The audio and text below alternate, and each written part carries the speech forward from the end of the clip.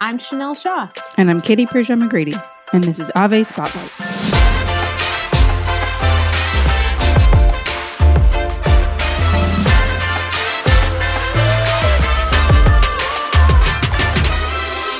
So today we are going to talk about Holy Week and the Triduum and celebrating it well. And I'm sure in this whirlwind that has been coronavirus and, the summer coming and springtime seeming more hopeful, like there's life outside, I have forgotten that it is even Lent and that Holy Week is even coming. But I really want to prepare for it and do my best and enter into that season well. So Holy Week is a great time to just reflect and prepare myself for what Easter is. What would you say about someone preparing during Holy Week, trying to get themselves together?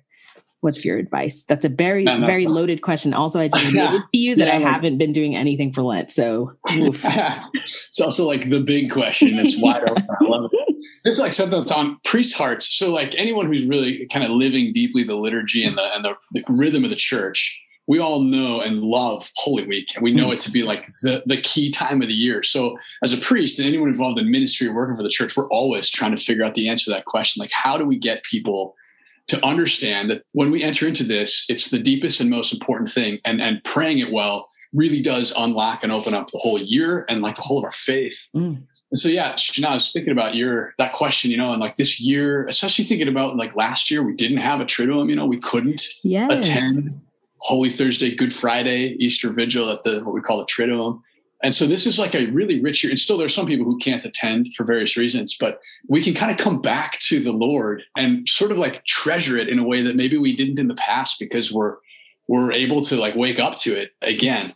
And I just think there's a really, really rich opportunity on this year to enter in. And so I was praying about that. And I think one element that lately has been striking me, maybe high level, and then I give some practicals, but at the high level is the theme of suffering. And as we look at where we were, a year ago and where we've been over this year, suffering has been so prevalent. And we could all name a lot of layers to the suffering we've endured for a host of reasons throughout this whole time. And sometimes we over celebrate suffering, get kind of obsessed with it. Sometimes we ignore suffering or want to run from it and eliminate all of it. And that's not really the Christian message. And when we really think about Holy Week, it's a week where the focus is actually on suffering until the end. But up until late at night on the Easter Vigil, the whole week is really about suffering. And I think that's really life-giving when we enter into that part. Christ himself within the Triduum engaged every suffering. Holy Thursday engaged emotional suffering, all of the interior anguish of knowing betrayal, of sweating these teardrops or these sweat droplets of blood in the Garden of Gethsemane, this inner anguish that we can't even imagine how deep it was. And then he goes on to experience a physical suffering and anguish that we'll never fully have to suffer ourselves. So the hope there is that no suffering eludes the ability to be related to Christ, that Christ has entered into the full range, emotional and physical suffering.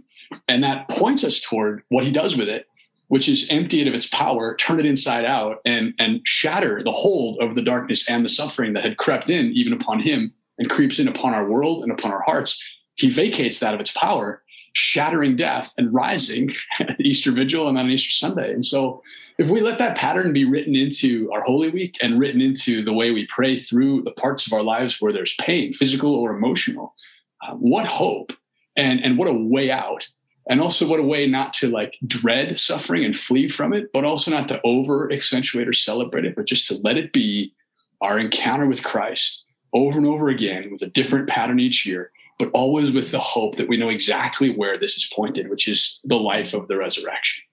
So that's the high level. And maybe I'll kick back to you before I just talk too long. No, you're not. I mean, wow. I'm oh my gosh, I really need to give God some of my suffering.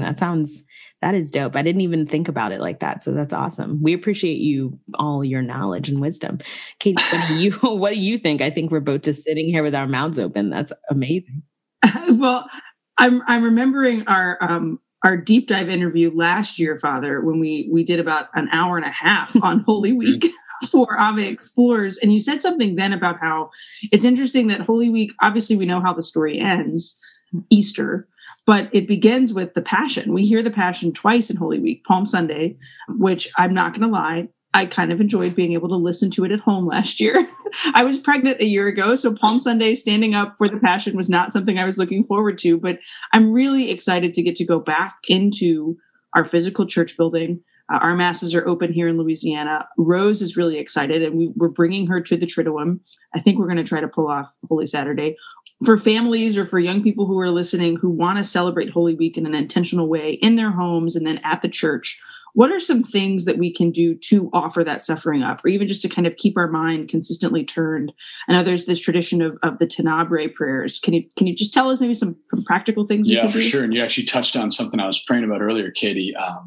I'll get to that. First, I would just say that because the suffering that leads to the glory is the sort of story of this week, it's always good to look at our Lenten fasts or whatever we chose to abstain from and sort of lean into that a little more intensely, or offer even more to the Lord, to not deny ourselves a little more, kind of stretch the fast for this week, precisely to be able to enter into and relate to Christ in the midst of a bit of dryness or suffering. So practically we can just kind of double down on our sacrifices and our offerings.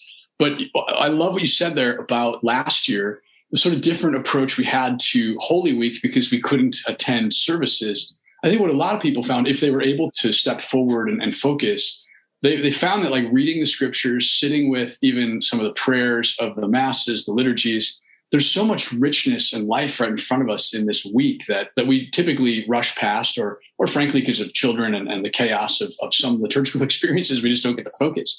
But I think if parents, families, anybody really spent time this year, this is such a simple thing, but just looking at the readings from each of the liturgies and not just like reading through them as like, these are the readings at Mass, but saying like, why in the wisdom of the church, why are these readings placed before us? What is the Holy Spirit saying through the way the church has distilled this over the centuries? Why are these the things that the church in her wisdom asks us to pray with? And the deeper we sit with that, the more we see the pattern unfold, and it starts again to be written on our own stories. We say, oh yeah, this is imminently relatable and it's totally salvific. I need this. And then to the question about children, like however we can re-narrate that in accessible terms, however we can put that to our children and our families in a way that sort of like C.S. Lewis does with Narnia. I always think that's just a great example of like taking the rich mysteries of our faith and synthesizing and summarizing them in story, in an image that is accessible to a young heart. In the home, when a parent does that in their own pattern, they're not only learning the story well, they're learning how to translate it and transmit it, which draws it into a deeper place for the community of the family, but also for the parent or the parents who are doing that sort of grace-guided work to understand and then teach the mysteries. To still be intentional about that, I think is a really good invitation. Oh man, yeah. Just to keep telling that story and praying. So praying with it as parents, but then just like telling it to each other and noticing like why do we do this over and over again? What is the church asking of us as we repeat this thing? Like we know the parts of the Triduum, we know the parts of the Passion, we prayed the stations, but why? Why do we keep going back to this? Because it's the well like that never is exhausted. It's so deep. These riches, we'll never finish plumbing the depths of these riches until we're done trying, and please God, we stand before him face to face. Yeah, very true. Wow, that is so awesome. Actually random, a couple days ago, well, it's just not random. This has everything to do with Holy Week, but a couple days ago, my roommates and I were having dinner. This is a very basic Catholic roommate conversation, but each one of us just kind of were talking about Holy Week coming up and what our favorite experiences were of Holy Week, and then what our favorite days were during Holy Week. And one of my roommates talked about is it Tenebrae? Am I saying it right? Tenebrae. Yeah. She talked about that, and I'd never even heard about it before, and I'd never gone to one of those services. But we just talked about what our favorite day of Holy Week was, and I'm curious what your favorite day of Holy Week is, and why is that? Oh man, it's an impossible question because it's like this is the answer.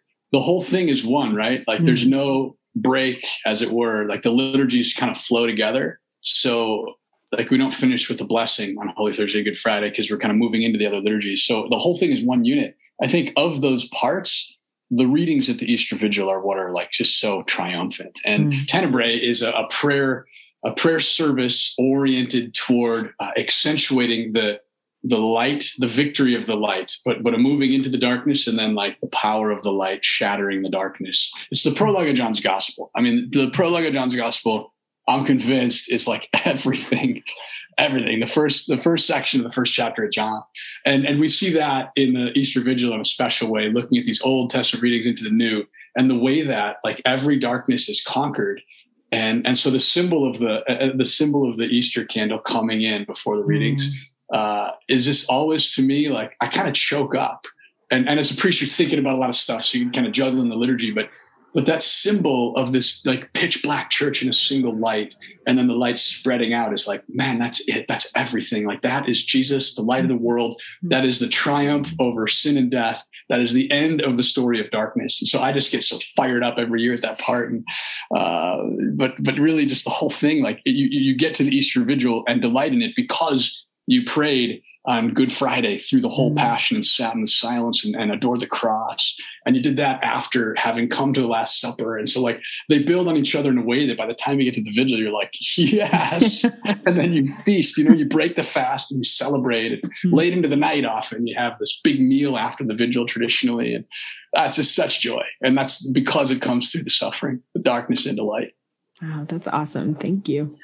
I mean, we really do walk through the stations of the cross, like beginning on Holy Thursday, like you are in the garden and then you are hopefully keeping vigil in the garden. Last year, we did a drive-up adoration of the cross. I kind of hope they do it again this year. Like we're going to go to church, but I kind of hope they put the cross back out on the street like they did last year, because cars just lined up to go and be present. And then, the bells rang out on Easter Sunday. Nobody was there, but they rang out. And like you said, Father, there's that overwhelming joy. We always ask at the end of our episodes what a reason for your hope is. So maybe tangentially related to Holy Week. Did I say that word right? The coffee hasn't hit yet this morning. Maybe related to Holy Week. We'll give you a second to think about it. I can answer first. But what's a reason for your hope in the coming week? Just to relate it to where we are, like as we begin to, life starts to become more normal, we start to recognize that we're coming out of a pretty dark season. As a priest, you get to enter into that darkness with people in a great and privileged way, a painful way. But having walked with so many people throughout this last season who were just in a really bad place, and seeing universally the light break into their darkness, like the Lord personally and profoundly overcoming struggles within them and showing them his triumph.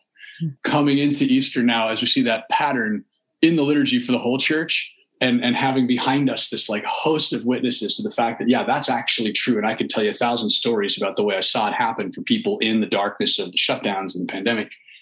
To now be able to gather and celebrate that liturgically just unites the personal piety, the interior life with the public celebratory worship. And I just see with a greater conviction, the power of the light coming out of this. And the way I think we celebrated this year, it's going to relate. It's going to touch our hearts in a way that's like, oh yeah, I know that story. I've lived that. Mm-hmm. And please God, I'll stay faithful to it. And it'll just keep deepening my commitment and conviction and my delight in standing in the light, having overcome the darkness. That's good. I've lived that. Like I can point to the cross that I've carried now, and it's not an abstract thing. That's really beautiful. Chanel, do you have a reason for your hope this week? Oh gosh. Okay. Reason for my hope this week would just be to really live Lent and Holy Week more intentionally. So I just have not been doing it well, but I kind of think about what well even means during this time period. So I'm giving myself grace, but just to live it more intentionally and actually remember that it's Friday and remember that I should be doing certain things. So yeah, I'm really hopeful that I can do that, and that out of this Holy Week, I can be just closer to God. So that's the big G goal and hope. How about you, Katie? Mine's super simple. We have been having some plumbing issues in our laundry room, like totally weird. We think there's some roots that are growing over the pipes. And so we've got the plumbers coming to take care of that. It just kind of feels like a friend told me that if you have plumbing issues, it means the devil hates you. I don't know if that's true, but I'm choosing to embrace that spiritual attack is coming in the form of a flooded laundry room. So I'm hopeful that we can get that resolved quickly and I can do laundry again for the whole family. And I think it will be. On a more spiritual level, I'm very hopeful, very excited to bring Rose to the Triduum services. She's definitely in that age of curiosity. we're recording this on St. Patrick's Day. So we asked her about why do we celebrate St. Patrick's Day? And she told us this morning, because Jesus told us to. Yes. So she's she's got this very specific little brain where Jesus is associated with everything. So I'm excited to hopefully share that with her. And I know she's going to love the Holy Saturday Mass. So I'm hopeful that goes well, that we don't have to take too many potty breaks because, That's awesome. So Father, where can we follow you and learn more about all the awesome stuff you're doing? Just social media at Father John Burns. Father spelled out is my handle on, I think, most platforms. I don't have a podcast, or I don't really do a lot of videos or anything else. I'm discerning that, but I was trying to be quiet. Yeah, so I'm still firmly in the camp that you and Sister Miriam should do a podcast on healing. We'll talk. I want that to happen. I'm down. Awesome. Thanks, Father. You guys, good to be with you. Praise the Lord. Here we go. Links to Father John Burns' social media are down in the show notes, along with links to his previous episodes for Ave Spotlight and Ave Explores. Lots of great things that he's done for us before, as well as his book with Ave Maria Press. We hope you follow him. And we'd be grateful if you'd follow us over at Instagram at Ave Maria Press, on Facebook as well.